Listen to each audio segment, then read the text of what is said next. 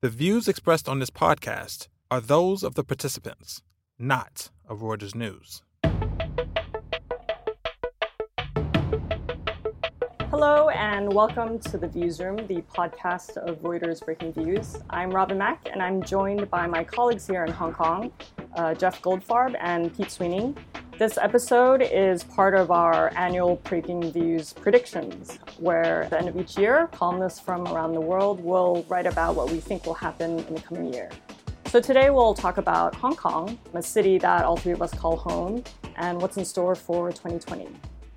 Pete, I'll start with you first. These anti-government protests, they kicked off in June. They show absolutely no signs of abating.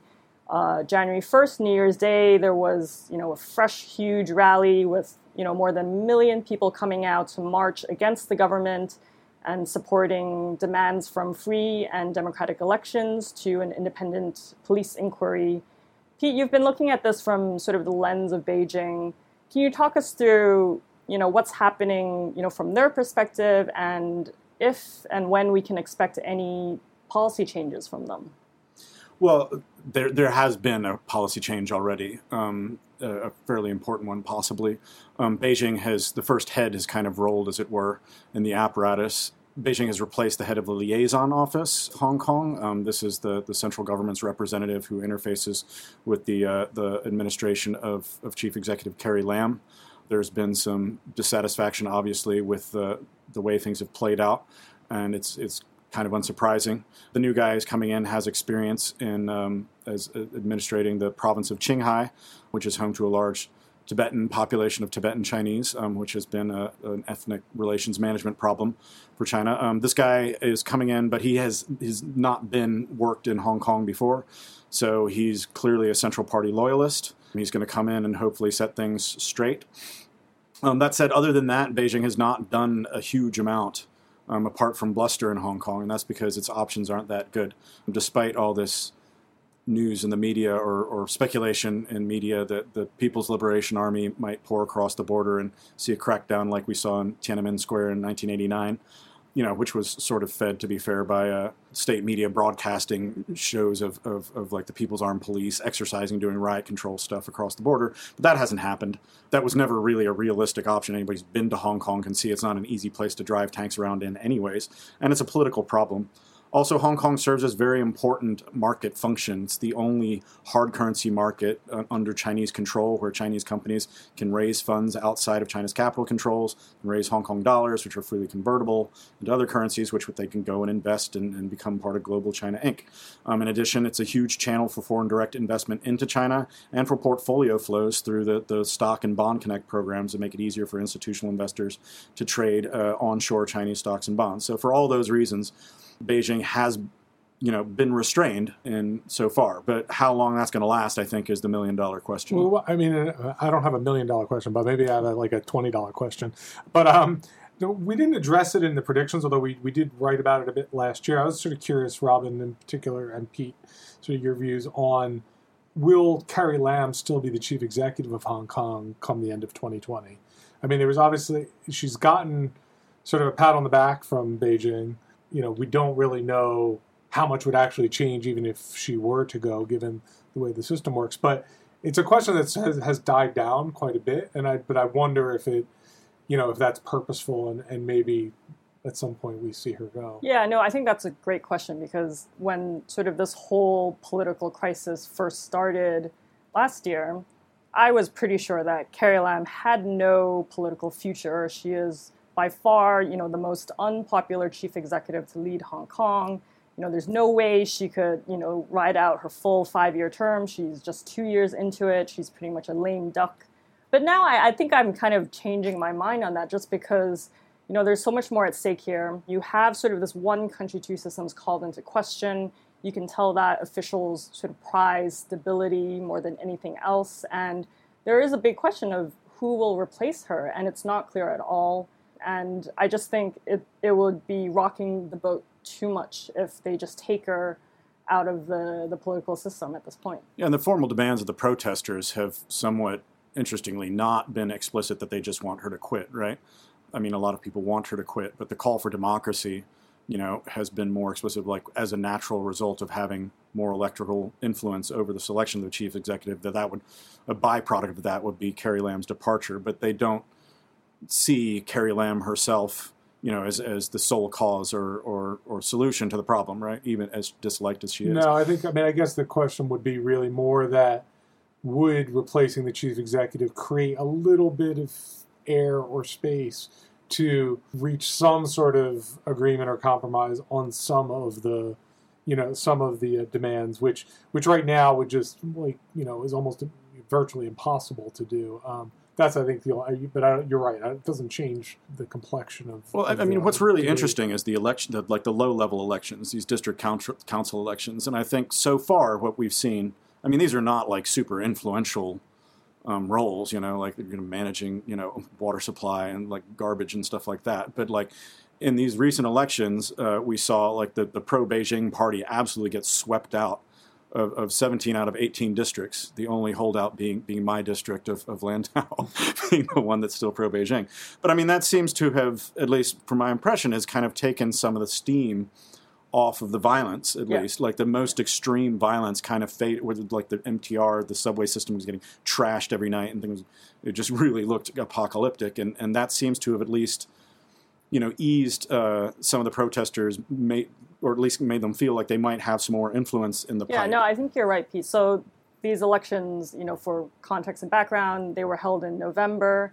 And these are just very local, neighborhood, community leaders. And, I think it was really interesting for two reasons. The first is that this was a record turnout. So, Hong Kong people, they're mostly known to be very apolitical, very focused on, practical matters and making money and business. But then I think the results of this election kind of show that, the silent majority is not quite silent anymore. You had almost 3 million people come out to vote. And the second thing is that, these voters are overwhelmingly against the current government and the pro-Beijing parties.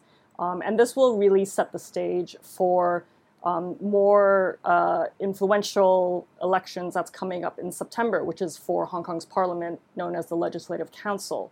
So Hong Kong people, they don't get a vote in terms of who will be the next chief executive, but they do get a vote for about half of the parliament seats. So just the way things are going, it really looks like, there's going to be really interesting political deadlock within the parliament if the pro-Beijing parties lose like they did in the district council elections. And that could be like a very big headache for Beijing because it would make Hong Kong even less ungovernable from their standpoint and perspective. I think in the way it's really, really healthy for Beijing as well, though. The reason they replaced Wang Jimin, at least reportedly, the outgoing liaison guy, was because of, allegedly that he told them everything was fine, and there was that the majority of Hong Kongers were against the protests, and that it was just a question of a few radicals. And that was something that got a lot of play on Chinese media, that there's just like these foreign-backed spies funding a few maniacs who are setting everything on fire. But basically, the ordinary Hong Kongers are in supportive of the police and the government. These elections made that impossible to believe, which in a way, I think, at least helped Beijing step back a bit and say, okay, well, we can't just like go through with this hard, precision firepower tactics of electing a few people. Like we have a deep-rooted political problem, and we're going to have to deal with it. I guess the question is, are they going to deal with it through more carrot and more stick? Which was interesting because Carrie Lam, and it goes into kind of the performance of the stock market and everything. Investors are not yet panicking, but Carrie Lam and those comments that she had were leaked to Reuters that she made privately, seemed to worry quite a lot that Beijing would basically sit aside or not help the Hong Kong economy, which is in a recession right now. Was not going to move to bail it out, and there might be more negative pressure to come. You kind of wrote about sort of the rise of Shenzhen as part of your predictions. Can you just sort of chat a bit more about, whether this prediction is a bit out there. I'll say that right off the bat. So for years, everybody's saying, well, Hong Kong is too ornery, and China's going to develop Shanghai. Well, it used to be Shanghai was going to be replacing Hong Kong. You talk to many about that, it's just a question of time, and then it was going to be Shenzhen, and that hasn't happened. There were two spectacular failed attempts to develop hard currency markets in both of those cities. The Shanghai Free Trade Zone was supposed to have all that, and Shenzhen had the Qianhai Free Trade Zone, and they were supposed to pioneer all the capital account opening boxes that would have allowed this to happen. They floundered. In another experiment in 1992, the B share market also floundered. So if anybody wants to say, like, whatever you say about Shenzhen is not going to come true, I understand the skepticism.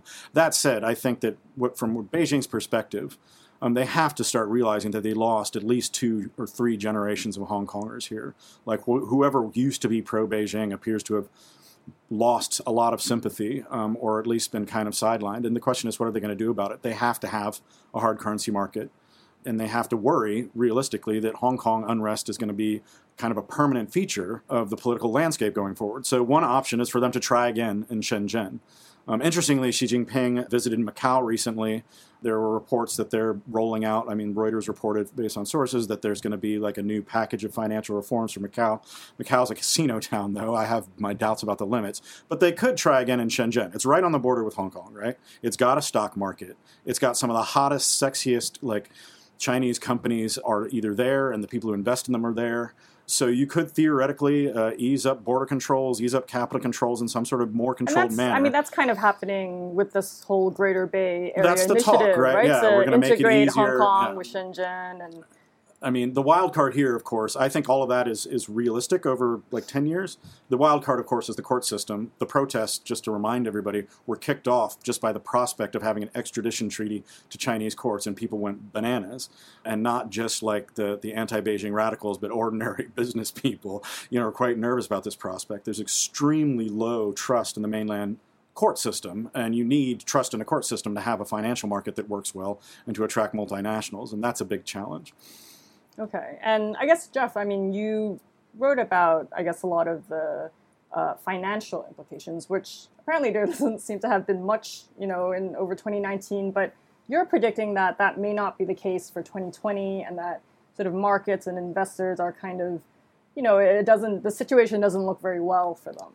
No, I've been surprised at the amount of optimism in Hong Kong through the worst of the violence, for sure. And as you noted before, the violence has sort of, I don't want to say wound down, but it has certainly ebbed.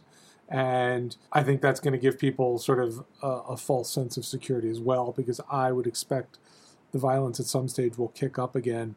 The context is what's surprising here, one of the sort of factors, in that if you compare it to previous crises in Hong Kong, right, whether it's in terms of the markets, you had the Asian financial crisis back in the late 90s, and then you had the SARS epidemic in the early 2000s, which came short after.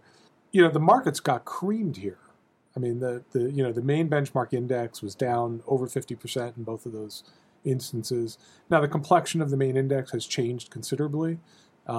It's not as Hong Kong intensive as it used to be, meaning there aren't as many companies that are as leveraged to Hong Kong. For example, like Tencent, which is a massive Chinese gaming company, is one of the biggest stocks in Hong Kong. Yeah, it is the biggest stock. So it's not far, yeah. Right, and so they're not it doesn't really matter what happens in Hong Kong for Tencent stock to move. But even if you look at more local indexes, if you look at specific stocks, they just haven't moved down to the level that we've seen in previous crises.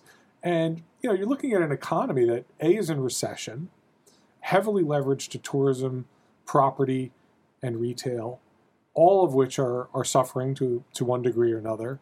And, it just makes me wonder. I haven't been able to square in my head why it is that investors are not punishing Hong Kong to the degree that they have in the past. The S&P 500, as a comparison, has had a really good 2019. So there is some comparative underperformance in Hong Kong.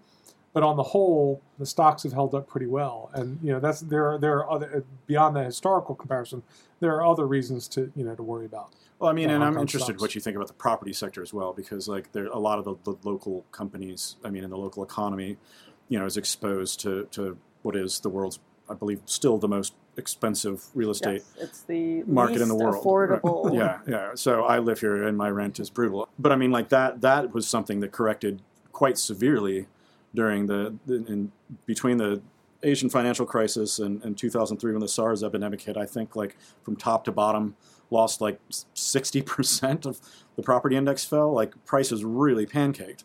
And if that happens again, obviously, like a lot of companies with those portfolios, take a hit, right? And this is a political football now as well, where Beijing and is saying, well, we need to get property prices under control, but I don't know what to make. But there doesn't seem to have been that much movement in property prices. My rent remains quite high. Yeah, we've seen some hits in land prices, but far less so in terms of property. So 2019, you're right. It's probably, there was a small dip second half of the year, but compared to the start of the year, I think the markets have barely moved in terms of the prices. But for sure, 2020, there will be some sort of correction. It's just a matter of how severe it's going to be. It doesn't seem like it'll be too bad compared to previous property downturns. And that's mostly because there's just too little housing supply in Hong Kong. And because you always have local demand, that will prop up prices to some degree. And then you also have, other new factors this time around, like you have less speculators and, stricter mortgage requirements. So it doesn't seem like it's going to be too bad. Well, I think the fundamental demand, we haven't talked about this that much yet, but it impacts the stocks and real estate and everything, is that Hong Kong is more than ever, connected to the mainland economy, which is not doing super great right now, but is still kind of sputtering along. So I think a lot of this all depends. A lot of the fundamental demand is based on optimism about China or negativity about China in Hong Kong, right? And the trade war as well. Right. So if the wheels fall off the mainland economy, if the trade war really starts hitting, this is a port city.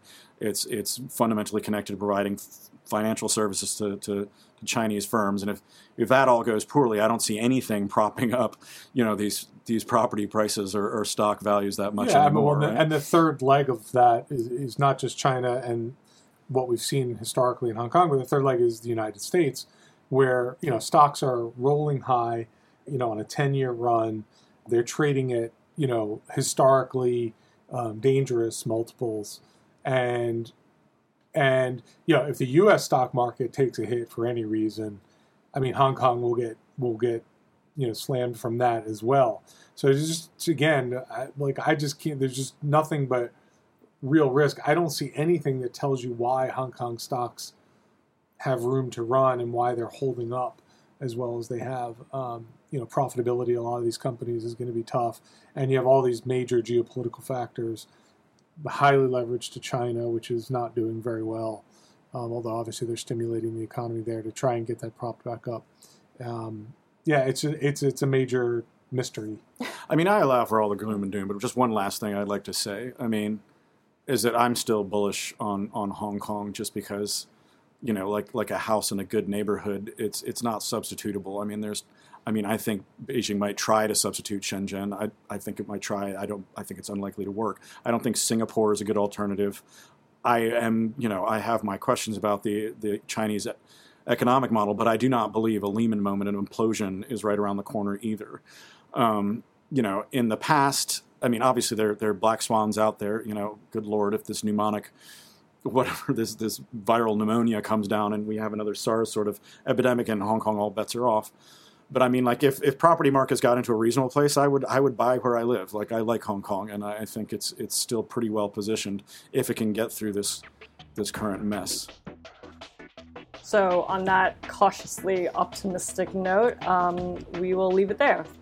And special thanks to our producers, Sharon Lam and Freddie Joyner. Please subscribe to our show on iTunes, Spotify, or wherever you get your podcasts. And check us out every day on breakingviews.com. Do tune in for the next edition.